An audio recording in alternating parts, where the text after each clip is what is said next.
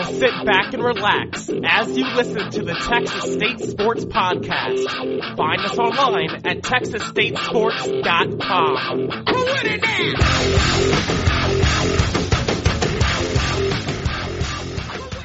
Well, here we are again for another edition of the Texas State Sports Podcast. As always, I am your host, Tyler Mayforth. Texas State enters this week with an overall record of 6-4 after losing last week to Arkansas State 38-21. For a half, the Bobcats kept up with the back-to-back defending champions, but a lousy third quarter and a lack of rush defense sent them to a loss. Now Texas State returns home to face Western Kentucky in the final collegiate game to be played at Bobcat Stadium in 2013. A loss would kill the Bobcats' bowl chances, while a win would keep them alive.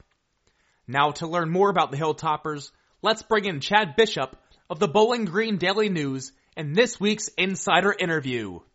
One thing I noticed on your Twitter, and I get it sometimes on mine, I want to ask you, why are you so slanted against Western Kentucky, or why are you such a homer for them? Because it seems as if people, Western Kentucky fans, the Hilltopper fans, just love to either say you're Petrino's mouthpiece or you're the worst thing to ever happen to that program.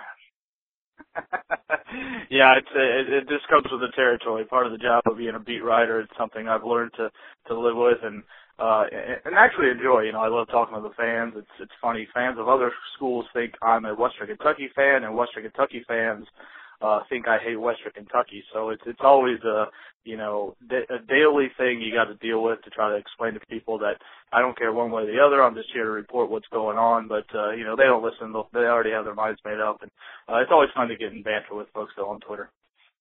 And one thing I'm noticing in the Sun Belt, a lot of Sun Belt beat writers are slowly getting to the point where they like to converse with fans on Twitter. I love to talk to my fans. They can find me at SMDR Tyler. You love to converse with them, I see. What do you think it is about just Twitter that makes it so effortless and so fun to trade ideas? I think it's, instant information, and I think, beat writers who do a good job of it, build a rapport and a trust that the fans know, this guy or this young lady is close to the program. Let's go to them, ask them. They're going to be the ones to know. They'll give me a straight answer. And I think it's kind of the new age of sports journalism, and I like it. You got to be careful with what you say. You never know who's watching, but I think if you do it the right way, like, a lot of Sunbelt beat writers are doing, it's a great tool to have. So, I'm glad of the invention. Sometimes it feels like a monster, but I think if you control it, it can be used wisely. And like Korn's, song Monster on a Leash, you just got to put a leash on the thing and kind of guide it around. But you mentioned Tennessee earlier, so we might as well kind of jump into Western Kentucky's football season. They started off with a big win against Kentucky, then they got drilled by Tennessee with all those turnovers, and a surprising loss to South Alabama, and then you go on from there, and now they've won 2 in a row. What is your impression of how the season's gone for the Hilltoppers? It's been a weird season. It's really hard to put your finger on. I mean, this football team is actually, pretty good statistically, and when Texas State fans get to see them on Saturday, I mean, they got a lot of weapons offensively. Defense plays, pretty good, sound, fundamental football, but they haven't been able to play consistent. They've turned the ball over way too many times, 28 times this year, which is, really insane. So, week in and week out, you don't know what you're going to get. I could see them going to San Marcos on Saturday and, winning 42-10. I could also see them losing 20-3. It's just one of those football teams where they're wildly inconsistent, a lot of talent, but just really, I think, struggling to learn the system under Petrino and staff and have that really good continuity. So it's been an interesting season for sure. Now, what do you think Petrino brought to the program upon his hiring? Because he's one of several new coaches in the Sun Belt this year, with others being, Brian Harsin as well as Trent Miles at Georgia State. What do you think Petrino truly brought to the program, and have the players truly bought into what he's preaching? Yeah, he definitely brought a big-time level of excitement. I mean, Willie Taggart had this program on the rise, and I truly believe if he would have been here another year that they would have been competing for a Sun Belt Conference championship. But Bobby Petrino is a name that every college football fan in the world knows. but even more so in the state of Kentucky because he had Louisville really at the top of the college football landscape when he left there to go to the Atlanta Falcons. So it was a guy that a lot of people around here were familiar with. And I also think it just kind of sent a message to the community that this school is serious about its football program. You know, they didn't sit back and hire an up-and-comer. They went and got the big name, you know, despite all his off-the-field issues and really made a big splash. And then, you know, on the field, his players really from day one bought in. There were a couple of defections like there is with any, you know, new hiring or new coaching change, but for the most part, the guys, you know, really bought in. They understood Coach Petrino's pedigree and his record. So they didn't shy away from the change at all, really. And, you know, the results have not translated on the field, but for the most part, those guys have done a good job doing things Petrino's way. And where do you think Western Kentucky now falls in the hierarchy of college football teams in Kentucky? Because there are FBS football teams, I should say. There are several, but as you mentioned, they went for the big hire. They went for the guy that people know, and they're seeing results, and they're seeing that they're bowl eligible once again. But where do you think fans, general college football fans, place the Hilltoppers among, you know, the Kentuckys and Louisvilles and that kind of thing? Yeah, it's a good question because, you know, first and foremost, it is a basketball state. You know, despite Louisville's success in football, you know, everybody looks towards basketball first. So while you may have, you know, a Kentucky basketball fan, they might be a Western Kentucky football fan. Or if you might have a Louisville basketball fan, they might be a Western Kentucky fan, you know, during the football season. It's kind of a weird dynamic around here. But I think, you know, Western Kentucky is definitely on the rise. Louisville is obviously the big-time program right now with Coach Charlie Strong and the success they had. You know, Kentucky is quite frankly not a very good football program, but I think they're going to be fine in time. They've improved all year long. And like I said, Western Kentucky's on the rise. So, you know, I don't know if WKU would be, you know, 2A or 2B or maybe 2 all alone. But, you know, I think they're right there with Kentucky, and Kentucky fans, you know, hate to hear that. But realistically, I think that's the truth. Oh, you're going to get some tweets now. But anyway, one thing that Petrino also brought with him, you know, along with his all-field issues, was just the idea of having a run-first mentality. Wherever he was, he loved to run the football, and this is no different at Western Kentucky. How good is Antonio Andrews? I mean, fans are going to see him on Saturday, but what does Antonio Andrews do to be such a good running back with 1,407 rushing yards this season? I believe fourth in the nation. Correct me if I'm wrong, but what is Andrews doing this year that is just light years above everyone else? Well, you know, first and foremost is consistency. There's not a week where he doesn't have a good game or bring his, you know, total effort. He has outstanding vision, is able to break tackles very well. You know, he's not the fastest guy in the Sun Belt Conference and, you know, not the fastest running back in the country, but just the determination and effort with which he runs is something that I think is very, very underrated. There'll be times on Saturday against Texas State where it looks like he's dropped for a, you know, 3 or 4 yard loss, and he comes out of that and gains, you know, 3 or 4 or 5 yards, and he barely ever goes down on that first hit. He can also catch the ball out of the backfield amazingly well. He's going to return punts and kicks. He just really does it all, and he followed Bobby Rainey, who's now in the NFL with the Tampa Bay Buccaneers, and I think kind of learned under his tutelage and has really stepped up his senior year, and there's a pretty good chance he'll be in the NFL next year as well. You've obviously covered this program for a little while, and you've seen the Hilltoppers face some other opponents. Where would you put Antonio Andrews in your pantheon of running backs that you've seen either run for Western Kentucky like a Bobby Rainey or an opponent that faced Western Kentucky?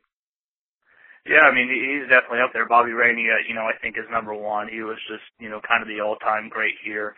And Antonio Andrews will go down as one of the best in school history. And, you know, anytime you talk about great running backs in the history of the school, he's going to be in top 5. It's funny when you talk about Antonio Andrews or Bobby Rainey, opposing fans will say, well, yeah, well, look at, you know, he did that against, you know, Sun Belt competition. But, you know, honestly, those guys did it, you know, against the Kentuckys and the LSUs and the Alabamas and the Tennessees. You know, they played some pretty strong non-conference, you know, big payday games, and those guys put up numbers against that type of competition. So they're special running backs. It's been a pleasure for me to be able to cover them last few years. And even though the coaching staff probably won't admit it, they need to be licking their chops at seeing what Arkansas State did Texas State last Saturday, 328 rushing yards. Michael Gordon with 184 yards with 19 carries. The guy is just with 3 touchdowns. I thought he covered 40 yards in 2 seconds on one play earlier in the game, a 41-yard touchdown run. I mean, they don't call him Flash for nothing.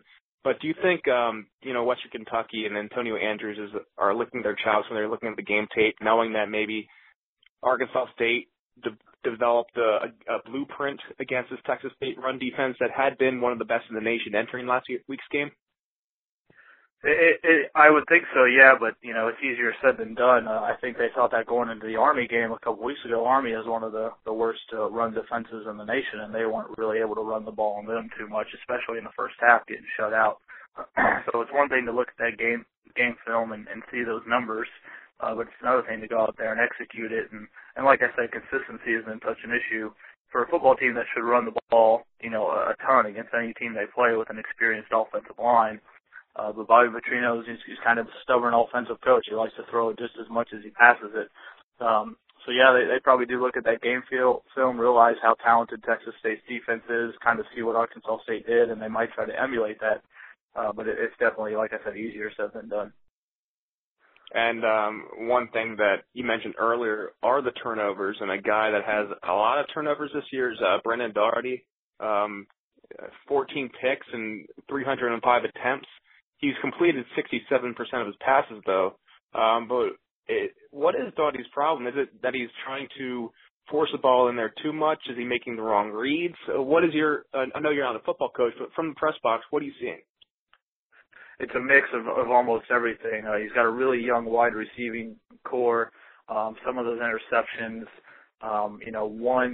the wide receiver had a hit right off the shoulder pads, went for a pick 6 against Tennessee. Another game, a wide receiver ran a long route. The DB jumped it and made the pick. There's been, some drop passes. The young man's also trying to learn an entirely new offense, which we all know Bobby Petrino's offenses are pretty complex, probably one of the more complex offenses in the country. He's a junior who hadn't really started before this year. So I think he's dealing with some confidence issues as well. And those have grown as the season has gone on. His interceptions, yeah, he does have 14, but, only a couple of the last few weeks. So, there was a time where he was throwing 3 or 4 a game, has been benched twice this season. But the kid is a good quarterback, and he's coming along. And like I said, he could come out Saturday and throw for 300 or 400 yards, but he could also come out and throw a couple interceptions. And I think that's just part of the process. Him learning the offense, gaining confidence, trying to get a young wide receiving group along the season as well. So I think in time he'll be good. If he sticks around and plays, as a senior next year, he could be one of the top quarterbacks in the conference, but he's definitely got a long way to go still. And so much is made of Bobby Petrino's offensive prowess, but this defense for Western Kentucky is just ridiculous. I'm looking at their stats right now. Davius Boyd, 89 total tackles, 14.5 tackles for a loss, 7.5 sacks. Then, of course, there's Andrew Jackson and Jonathan Dowling, and they have 20 sacks as a team. What is it about this defense that just looks like it causes so many problems for the opposition? Well, they were, considered to be the strength coming into this season. Everybody knew they would be good. They returned, pretty much the entire back end, the back 7 from last year's team. Defensive line was a huge question mark. They lost all those kids from 2012, but still had some talent on the roster. So it's really no secret or no surprise of the numbers they're putting up. They were expected, kind of were slow out of the gates, but really come on strong as the season's progressed. They fly around to the football, have a lot of experience, especially in the secondary. You mentioned Andrew Jackson and Xavier Boyd. Andrew Jackson is likely to be an NFL draft pick, and Xavier Boyd has had a senior season to maybe make him considered to be a professional football player as well. So, you got 2, NFL-type linebackers anchoring their defense, and they've been able to have an outstanding season. The one thing that's been missing is turnovers from that unit. They haven't got a lot of turnovers this year, and they preach that every week, and are still looking for that signature game where they get 3 or 4 turnovers. But outside of that, you're right. They've been very, very good as they were expected to be. And one of the things you just mentioned is that linebacking core for Western Kentucky, and also one thing that Texas State has is a solid linebacking core as well with Mike Refpo, and Damian McMillan, Stephen Smith coming on as a redshirt freshman, Damian McMillan as well. Would you call the linebacking core the strength of that unit, or is it the back end, the secondary?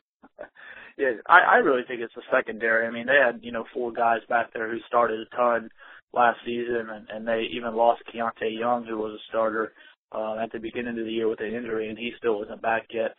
Then they had a pretty good recruiting class behind that coming in of defensive backs. And, those guys, they rank, I believe, it's either 12th or 14th in the nation against the pass. They do an outstanding job in pass coverage. Sometimes it doesn't really look that way because they're kind of a bend, don't break defense. But the secondary to me is key. It makes it really tough on quarterbacks to throw. I think Texas State's passing game, this Saturday will definitely be a key against that unit. And how much of a plus has it been, do you think, this season for Western Kentucky going to this game against Texas State, that they've already faced 2 run-first option teams in Navy and Army, that they know, even though Texas State's not running the same kind of offense, even though Arkansas State's media was convinced that Texas State was running the wishbone, that they still have seen these types of teams. They need to be fundamental and sound. Does that only play into their strengths for this weekend's game?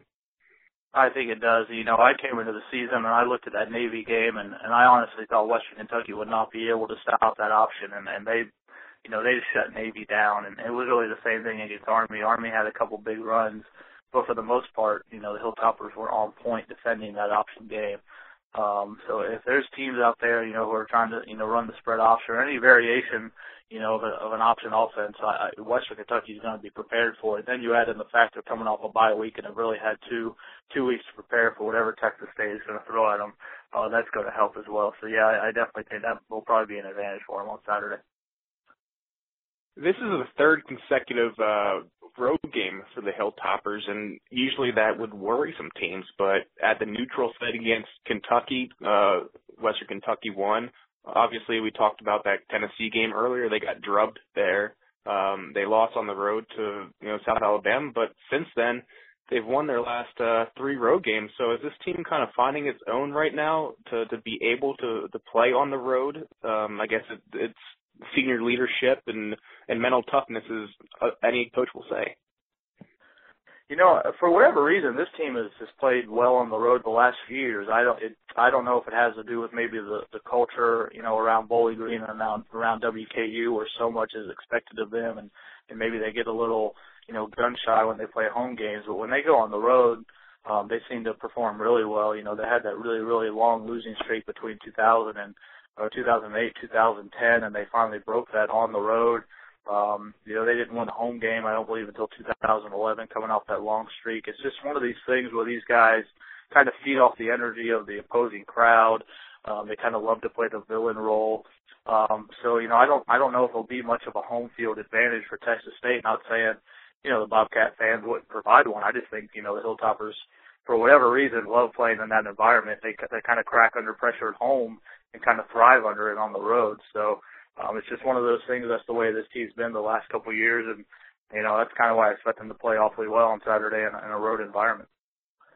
It's also senior day for the Bobcats on Saturday, and Texas State, in my opinion, needs to win these last 2 games to be able to defend its way for a bowl. So that kind of plays right into the Hilltoppers' villain atmosphere to ruin 2 things: senior day and bowl chances.